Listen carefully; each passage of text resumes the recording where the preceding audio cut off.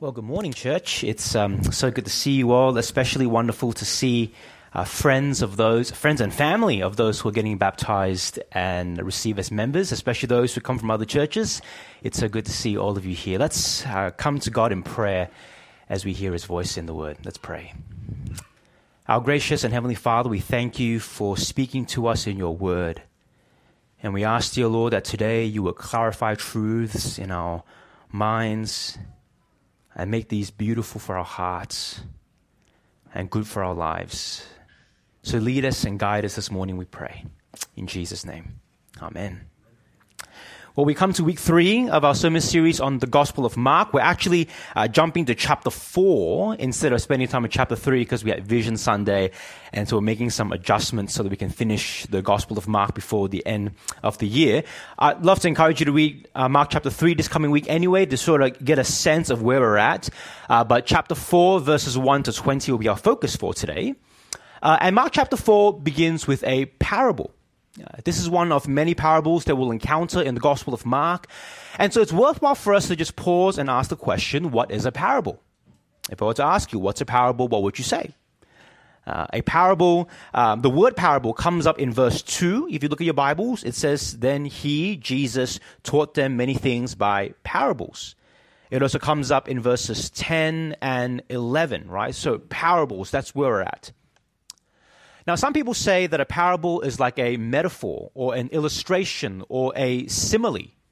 In other words, they suggest that it is a figure of speech where a word or a phrase is applied symbolically rather than literally. Right? So, for example, when we say that Tom, our service leader, is a beast, we're not literally saying he's an animal, right? It's a metaphor to say that he's huge, he's strong, he's powerful. It's not literal, it's symbolic. And some say that's what parables are. And in many ways, this makes sense, right? Verses 1 to 2 says that Jesus is teaching by way of parables. And then look at verse 3. Verse 3 speaks of a farmer, it speaks of seed, and it speaks of soil. Clearly, the sower, seed, and soil are metaphors or illustrations of some deeper spiritual meaning.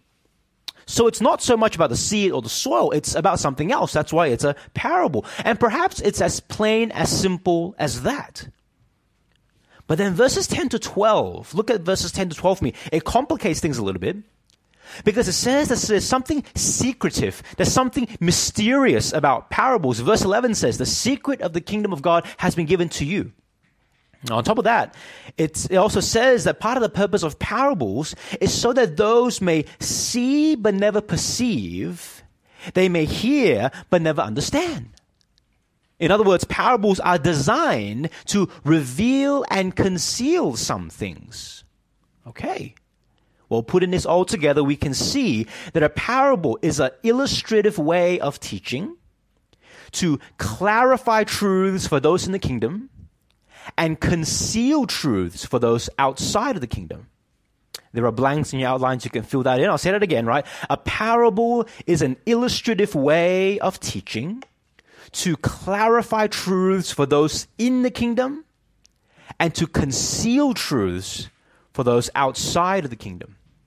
In other words, parables are designed in such a way that those who are part of the kingdom of God will hear and say, oh, I see what he's saying. But also for those outside of the kingdom to hear and say, huh? What do you mean? Now, of course, this doesn't mean that a person automatically gets a parable, right? It's not a if you know type situation, right? We see Jesus explaining and teaching his parables to his disciples. Hopefully we'll be taught today. But there's certainly a sense in which even after the explanation, those outside of the kingdom will still be unable to perceive and understand this mystery. So what we find here is a parable. It is symbolic and it points to a spiritual meaning. A parable has a power to clarify or conceal, and like all of Jesus' teaching, it ought to evoke a sort of response to what he has said. That will be our outline for today then. If you look over there in your outlines, 3 points, the meaning, the truths, and the response. And as we work our way through our passage, what I hope becomes clear to us is that the way God works moves us towards patient productivity. The way that God works moves us towards patient productivity. Let's go into detail, shall we? Point 1, the meaning. This was read out to us earlier, and I hope you'll notice that there are 4 categories of seeds in the parable. 4 categories of seeds. The first one is introduced in verses 3 to 4. We're told a farmer goes out to sow his seed. Some fell on the path, and the birds came and ate it up. We can call this group category A, no growth. The second category of seeds can be found in verses 5 to 6. We're told that some fall on rocky places, they spring up, but then they die because they have no root. This is category B, the shallow growth group. The third category is found in verse 7. It says, some seed fell among the thorns, which grew up and choked the plant, so that they did not bear grain. We can call this category C, the some growth. Right? So no growth, shallow growth, some growth. Now, the fourth and final category is found in verse 8, which says that the seed fell on good soil and produced a crop multiplying 30, 60, and 100 times. We can call this category D, the miraculous growth group. To give you an idea, apparently over the past 30 years, the S&P 500 index has delivered a compound average annual growth rate of 10.7% per year. Some say, right, it's hard to beat the index fund, right? So invest in that. That's not financial advice. That's what they say, right? But here we're seeing 30, 60, 100 times return. That's to give us a bit of perspective on how insanely miraculous this is. This points to a particular supernatural source. And I hope you see this is not just random numbers pulled out of thin air. There's a purpose to it. We'll see this in just a moment, right? But you see, here's the thing. The moment we pay closer attention, we notice that the growth in our passage is not tied up so much with the seeds, but with the soil. In other words, the parable is not just about the seeds. Because you see, if you pay close attention, what causes category A to have no growth is that it fell among the path. There was no soil for the seed to land on. It was laid bare. It was vulnerable to the elements. And so we're told the birds came to eat it up. Makes sense. What causes category B to have only some shallow growth is that it fell on rocky places, again, where it did not have much soil. There was no depth for the roots to grow in. The sun withered it up. What causes category C to have some growth is that it fell on some soil, look at the verse, but it had thorns. So it grew. But it quickly became entangled and likewise died. What causes category D to have miraculous growth is that it fell on good soil. So when we pay close attention, we notice that what actually matters is not just the seed that is sown, but the soil upon which it was sown. And this makes sense for us, doesn't it? We don't expect seed to grow on pavements. We don't expect our plants to grow among thorns or shallow soil. It's so obvious. We may be tempted to ask the question, so what? Well, before we consider the so what, I want to invite you to turn to verses 13 to 20 with me. Verses 13 to 20, because here we'll discover that this is not a lesson on agriculture. You haven't come to TAFE for an agricultural course. It's not just about the seed, and you know what? It's not even just about the soil. It is fundamentally about Scripture, the Word of God. Because verses 13 to 20 tell us its meaning. Verse 14 says, the seed represent the Word of God. That's what is sown. And so the reason why there is no growth in category A is that Satan comes to take away that which is sown. It continues by explaining the reason why there is shallow growth in category B is that the word is sown, but the troubles of this world rob the hearers of their joy. Verses 18 and 19 tell us the reason why there is some growth in category C is that they hear, the roots grow, but they are distracted, and the seed ultimately decays. And lastly, it tells us the reason why there is miraculous growth in category D is that the Word of God is sown on good soil. Do you notice something, church? In category D, there is virtually no explanation after this. Look at your Bibles. All it says is that it is good soil. It doesn't tell us why else it grows. You see, in category A, B, and C, we are told it's explained why there is no growth. It's Satan. It's persecution. It's the worries of this world. That's why there's no growth. But category D, not so much. It just says good soil. Church, this is when we realize that this entire parable is not just about the seed. It's not just about the soil. It's not even just about Scripture, the Word of God. There is more. As you come to point 2 with me, what we'll discover is at least 3 truths based on this parable. Firstly, what we see in these 20 verses is that God's Word produces different responses in different people's lives. God's Word produces different responses in different people's lives. I want you to notice something, right? Notice it's the same farmer who farms the same seed. The same farmer sows the same Scripture. What's more, the farmer doesn't go out on 4 separate occasions. He goes out once, he scatters, and it lands in different places. But the outcomes are radically different. It all depends on the soil. If we are able to perceive this parable, we realize that the soil represents the heart of the hearers. That's what the soil symbolizes, the heart of the person hearing and perceiving and responding to the Word of God. Different people respond differently. Now, I'm not sure about you, but this nuance is so helpful, isn't it? Because we can sometimes have a very mechanical input-output mentality when it comes to spiritual growth. We assume that if a person has a certain amount of Bible in their head, then spiritual maturity and spiritual flourishing will come automatically. We think input Bible, output growth. Now, what are the implications of this sort of attitude? Well, when it comes to evangelism or sharing the gospel, we may be tempted to think, man, if I could just get some Bible into them, just gotta get it in there, right? God's Word, that's what they need. Just get it in there. And what this approach fails to take into consideration is who the person is, what their reservations or objections to the gospel are, how their hearts are blinded by sin, or whether they are being presented with the gospel in a tactful or persuasive way. It's too simplistic, isn't it, to just say, we just got to get the Bible in there. Or when it comes to discipleship or Christian maturity, we may be tempted to think, what I need more of is just more Bible. If I can just get more Bible into my head or more Bible into your head, then we can all grow. Now, church, of course, we know that God's Word is the only spiritual sustenance, only spiritual nourishment.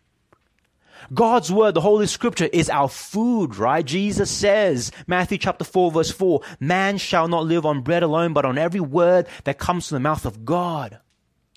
1 Peter chapter 2, verse 2, like newborn babies crave spiritual milk so that by it you may grow up in your salvation. Now that you have tasted the Lord is good.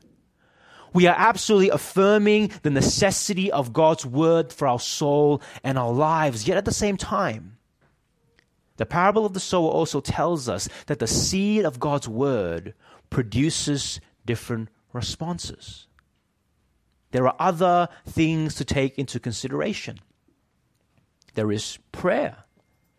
There is the work of the Holy Spirit. There is a community that forms us. There is a preparedness of our hearts depending on the season that we find ourselves in. There are so many other factors. This parable here does not diminish the significance of the Word of God. If anything, it shows us it's the key ingredient, right? No Word, no growth. But this parable resists the simplistic categories that we are used to. It shows us that people can respond to God's Word very differently. For example, category A, those with no growth, are those who listen with hardened hearts. They are those listening, but they have predetermined in their hearts and their minds that they will not accept what they've heard. Perhaps that's why the parable describes them as seeds sown among a path that is dry and hard. If you look at verse 15 with me, it says, as soon as they hear it, Satan comes and takes away the word that was sown in them. If you have your own Bibles, underline that phrase, as soon as they hear it. There is an immediacy to it. There isn't even a willingness to consider or digest what they've heard. Now in verse 15, Satan, the evil one, is attributed to the reason for this sort of ineffective hearing. These are people who have believed in the lies of Satan, the lies of our culture, and have hardened their hearts. And that's why the church has historically believed, even up to today, that Satan's chief work is to distort and to destroy. To distort the truth and destroy the church. So what we see here is that the same word is sown, but it is heard with hardened hearts and produces different responses. Category B, those with shallow growth, are those who listen with a fragile faith. They are those who listen, but they receive it with joy. They love what they're hearing, but the pressure of persecution and the trials of temptations put their faith to the test so that the genuine quality of their faith is truly shown. You see, church, people say that true Christians are seen in times of trouble. They say true Christians are seen in times of troubles, and when you think about it, it makes sense, right? We can all agree it's easy to believe in Jesus when life is going well, when your bellies are full, when your relationships are flourishing, when your jobs are stable. But how do you know that Jesus is all that you could ever want and need? When Jesus is all that you have. When you have a deep sense that the Lord is the one who gives and the Lord is the one who gives away. When you know beyond a shadow of a doubt that God's love for you doesn't change in seasons of plenty or in seasons of want. Again, church, same seed is sown. I want you to notice this. But see the different responses. For category D, some growth. These are those who listen, but their hearts are easily distracted by the world. Verses 18 to 19 tell us they also hear the word, but the worries of life, the deceitfulness of wealth, the desires of other things choke out or distract them from the truth. Worldly pursuits have captured their hearts. Now, as a side note, I think we can all agree that the worries of this life are hard to ignore, right? Let's be honest, who doesn't worry about work, relationships, schooling, children, retirement, food, money? We all do. It feels inescapable. It kind of feels like a checkmate move, right? But you see, according to the Bible, Christians are not powerless about their worries. So it's not whether we worry, it's what we do with our worries. God tells us that we can allow our worries to eat up our souls, or we can commit them to God by faith.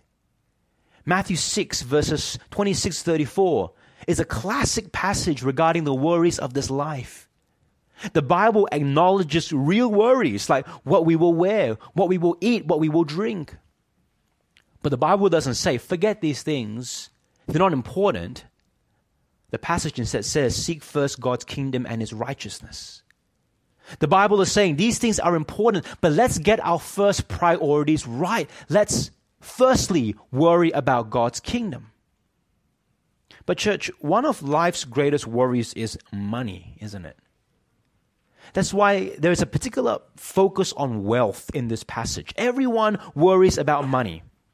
And if you don't worry about money, it's because someone is worrying about it for you.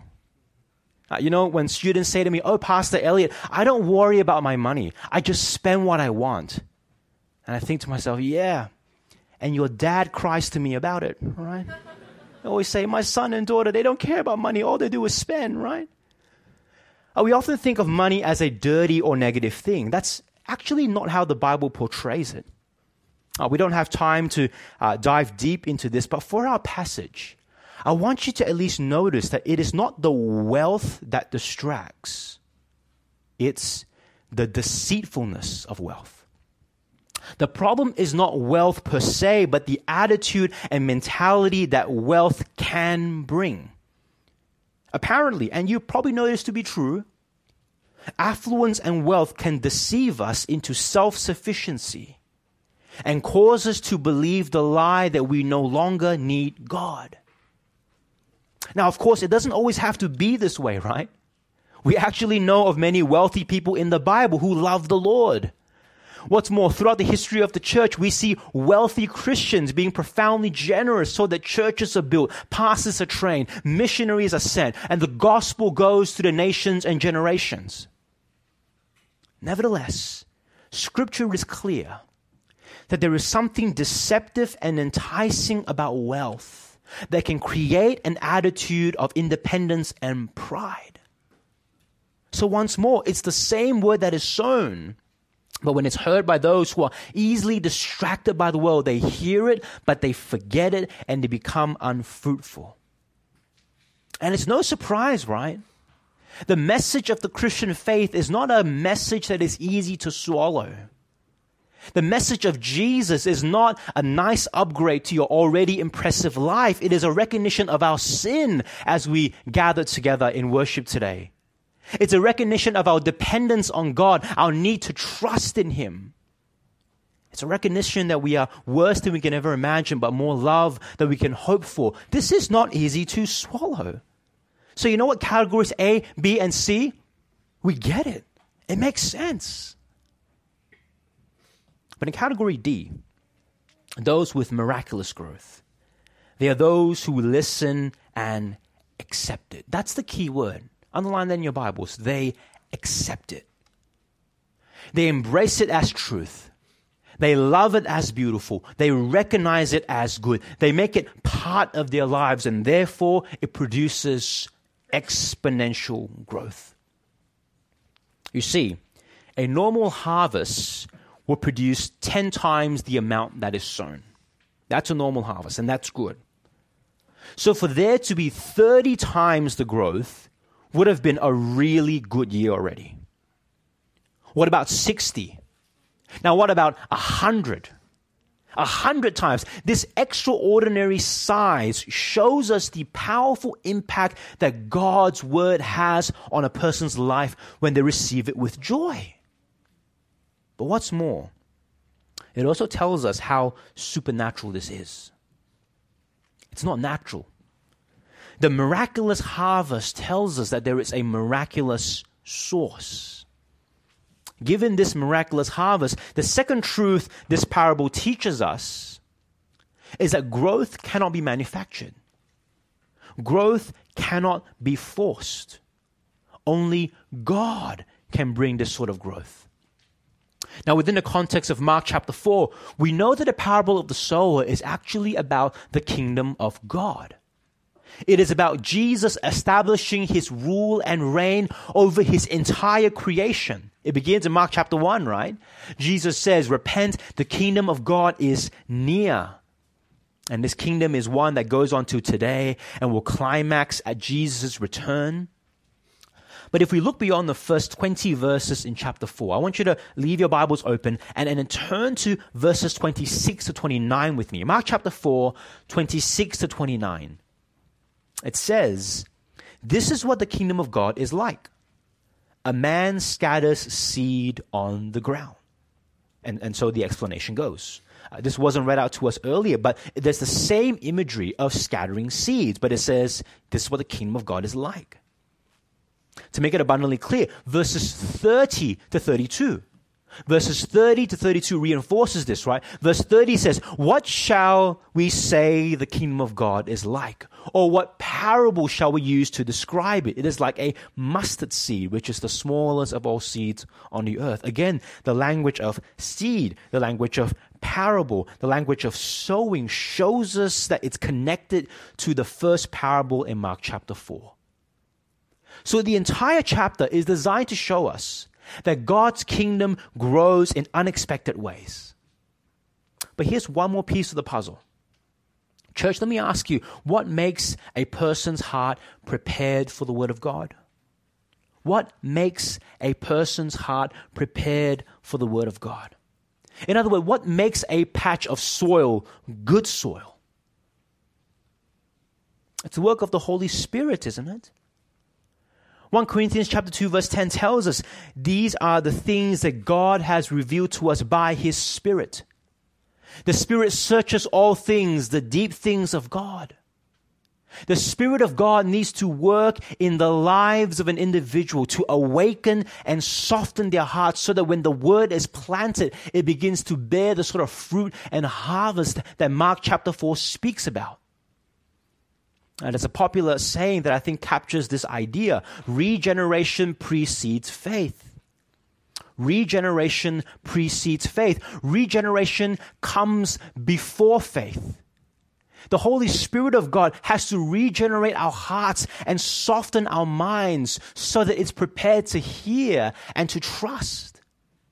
Don't you see, church, from the beginning to the end, God is the one who brings the growth. The seed that is sown is the Word of God. The cause for its growth is the Spirit of God. So friends, an implication of this is that growth cannot be manufactured. We as humans cannot force it. We can't force spiritual growth in our lives. We cannot manufacture growth in God's kingdom. That's why this agricultural imagery is so helpful, isn't it? Like when you plant something in the ground, there is literally nothing you can do to force its growth. It's slow work. That's why I hate planting things, right? I just have no patience, right? You see, you could add fertilizer to help its growth, okay? But do you think that adding more will make it grow faster? You can't force it. You can water your plant, but do you think by giving it more water, it will accelerate its growth? You will kill the plant, don't you see? Growth is totally dependent upon God. That's why the third helpful truth we see from this parable is that growth often requires patience. Growth often requires patience. Maybe that's why we find it hard. We don't have control over it. Because you see, as humans, we often want to manufacture growth, don't we? We want a sense of control over the sort of growth that we're after, even if it's over our spiritual lives, even if it's over the growth of the church and the gospel. What's more, we want to manufacture growth, but we also want instant growth. We want this because we want to feel like we're making progress, like we're doing something. And maybe we're doing this because we feel like our value is so tied up with the growth that we see. Maybe we think that people will think more of us if they see my growth due to my efforts. I know that as a pastor, it is so hard to separate the growth of one's ministry from your own personal sense of progress and accomplishment. And maybe that's why as a Christian, you tend to beat yourself up over the lack of spiritual growth. You think it reflects something of your character or your value. Isn't that why sometimes we are often pushed to either pride or despair? Pride when things are going well. Like, man, I can boast when I'm growing spiritually because of my efforts. When we think, you are so immature. If you just try harder like me, you become more mature like me. I am quoting this verbatim from someone that I've heard.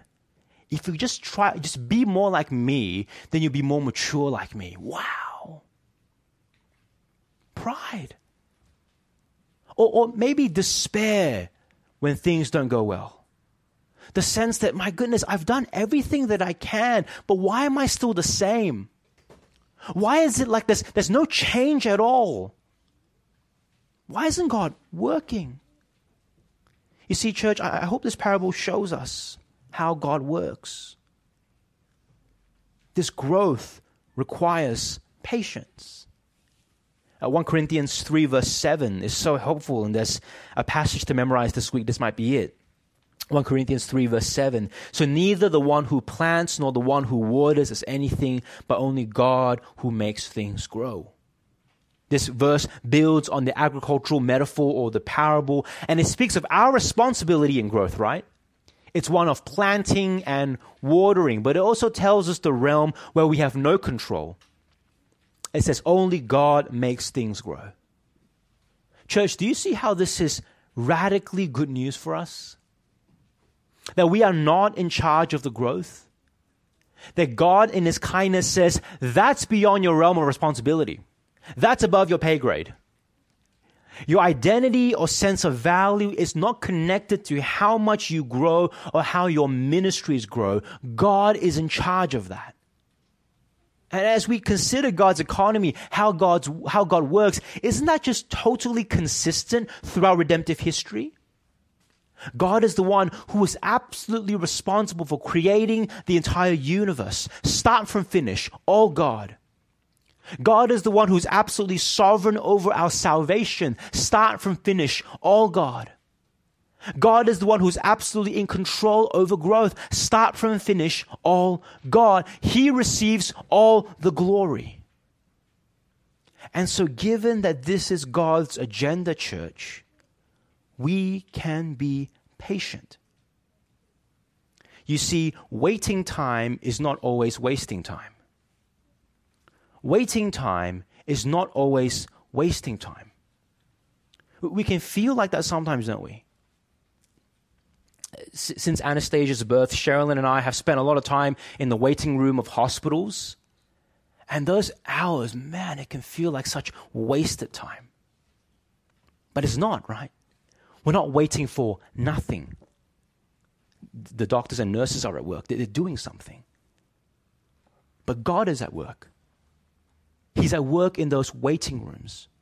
He's at work in those we are waiting for. He's at work in us who are waiting. I want you to notice something in verse 8 and verse 20, okay? The seed is sown on good soil, but do you notice when it produces the miraculous growth? Find it with me. When does this growth happen? It doesn't tell us. All it tells us is that it grows. It doesn't tell us when. Church, growth requires patience. What's our response? Let's put this all together, shall we? What does it mean for us? Well, since this passage is first and foremost about growth of God's kingdom, then the first implication has to be a call to engage in patient productivity in the growth of God's church. Patient productivity in the growth of God's kingdom. You see, failing to understand patient productivity can lead us to inactivity or frantic busyness. Inactivity or frantic busyness. We may be tempted towards inactivity, doing nothing, because we feel like we're doing lots, but nothing's happening anyway, right? So why try? Grace Point, I have seen many churches fall into this trap. And I pray that we would not join them. They risk becoming passive, lazy, and complacent because they've given up. They fail to realize the way God works. They say they're patient, but they do not persevere in productivity. They do not recognize their role in sowing and watering. They forgot that growth is not up to them. Or we may be tempted towards frantic busyness. We can feel like everything rests on our shoulder. We need to do everything. And I'm going to be the first to admit that this frantic busyness is my default disposition. People like me risk becoming overworked, burdened, and exhausted. We say we trust in God's sovereignty, but we work as if God doesn't know what He's doing. We work as if God needs our help to manufacture growth. Church, right in between is the space called patient productivity. Recognizing that every Christian is called to serve. There are no passengers on this train, right? Everyone is involved. Every Christian is given a purpose to show Christ to be our greatest treasure. And in doing so, to see many added to our number as the world comes to know the saving work of Jesus. Therefore, patient productivity is by God's grace resisting the urge to give up when things are not going in the direction that we want.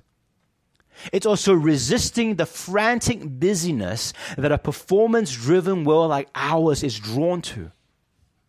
It is to say, God is at work so we can trust in Him, while also saying, God is at work so we can work.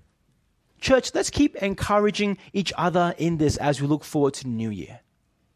in your ministry teams, keep challenging one another towards patient productivity. Ask yourselves, are we prone towards inactivity or frantic busyness? What does patient inactivity look like in this team? And the second implication is patient productivity with God's people in the growth of those around you.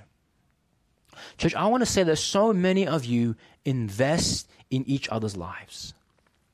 You meet up one-on-one or in groups of 3 to disciple one another in the Word. You do this in your community groups. You do this with your children. You do this formally. You do this informally. We know that Christian service is not just about doing tasks. It's about investing in lives. And if you're like me, you can sometimes invest and wonder if it's paying dividends.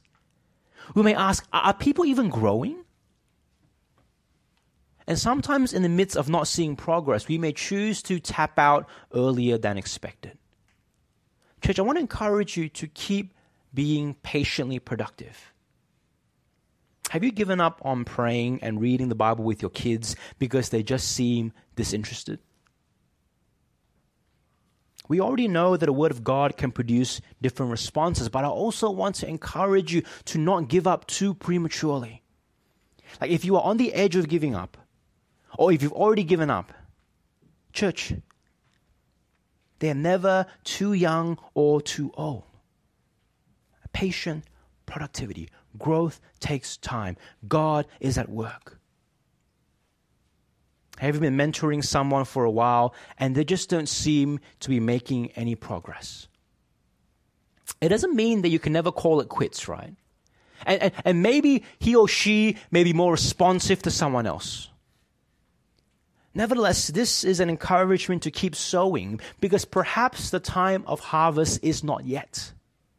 And let me tell you something, right? If you are journeying with someone or mentoring someone and you see a harvest, you see growth, it's probably not you.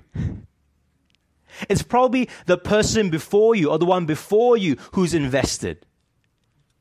I love it when youth leaders tell me, oh, Elliot, this person became a Christian in my youth group. It's so fantastic, like all my years of discipleship is paying off. And I say, good on you.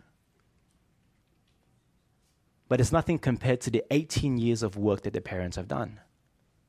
And so the parents can be like, I've done 18 years of work, nothing has happened, but this youth leader comes out of nowhere and whoosh bang, it's amazing, right? Don't you see? We're all working together and God brings that growth at a particular time. Don't give up. We can expect imperfect people to grow in imperfect ways. I mean, isn't that our story? Was your faith in the Lord Jesus linear? Did it just work like that, right? Like you hear the gospel, you respond with great joy, and it's been an upward climb since then. Has that been? Probably not.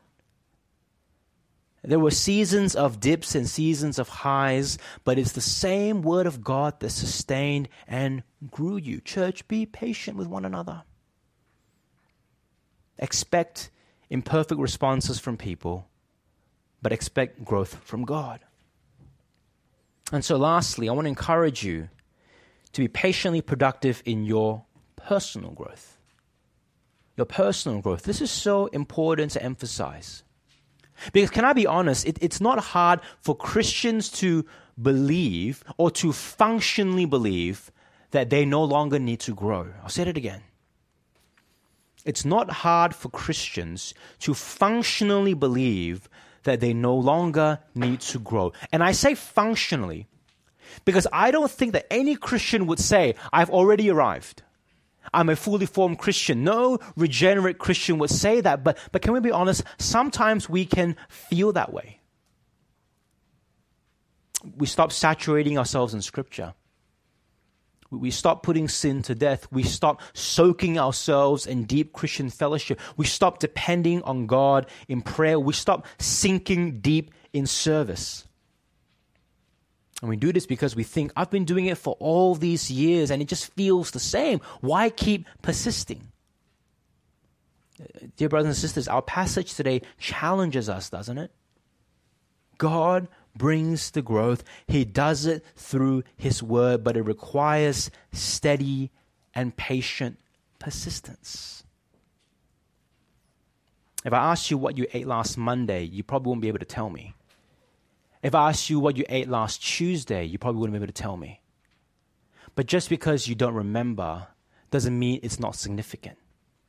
Without those meals that you don't remember, you wouldn't be where you are right now. Don't you see, even physical growth takes time. Steady, patient, persistence, productivity. Church, I want to encourage you. Charles Spurgeon once says, patience, patience, you are always in a hurry, but God is not. Such a simple quote that we need to remember.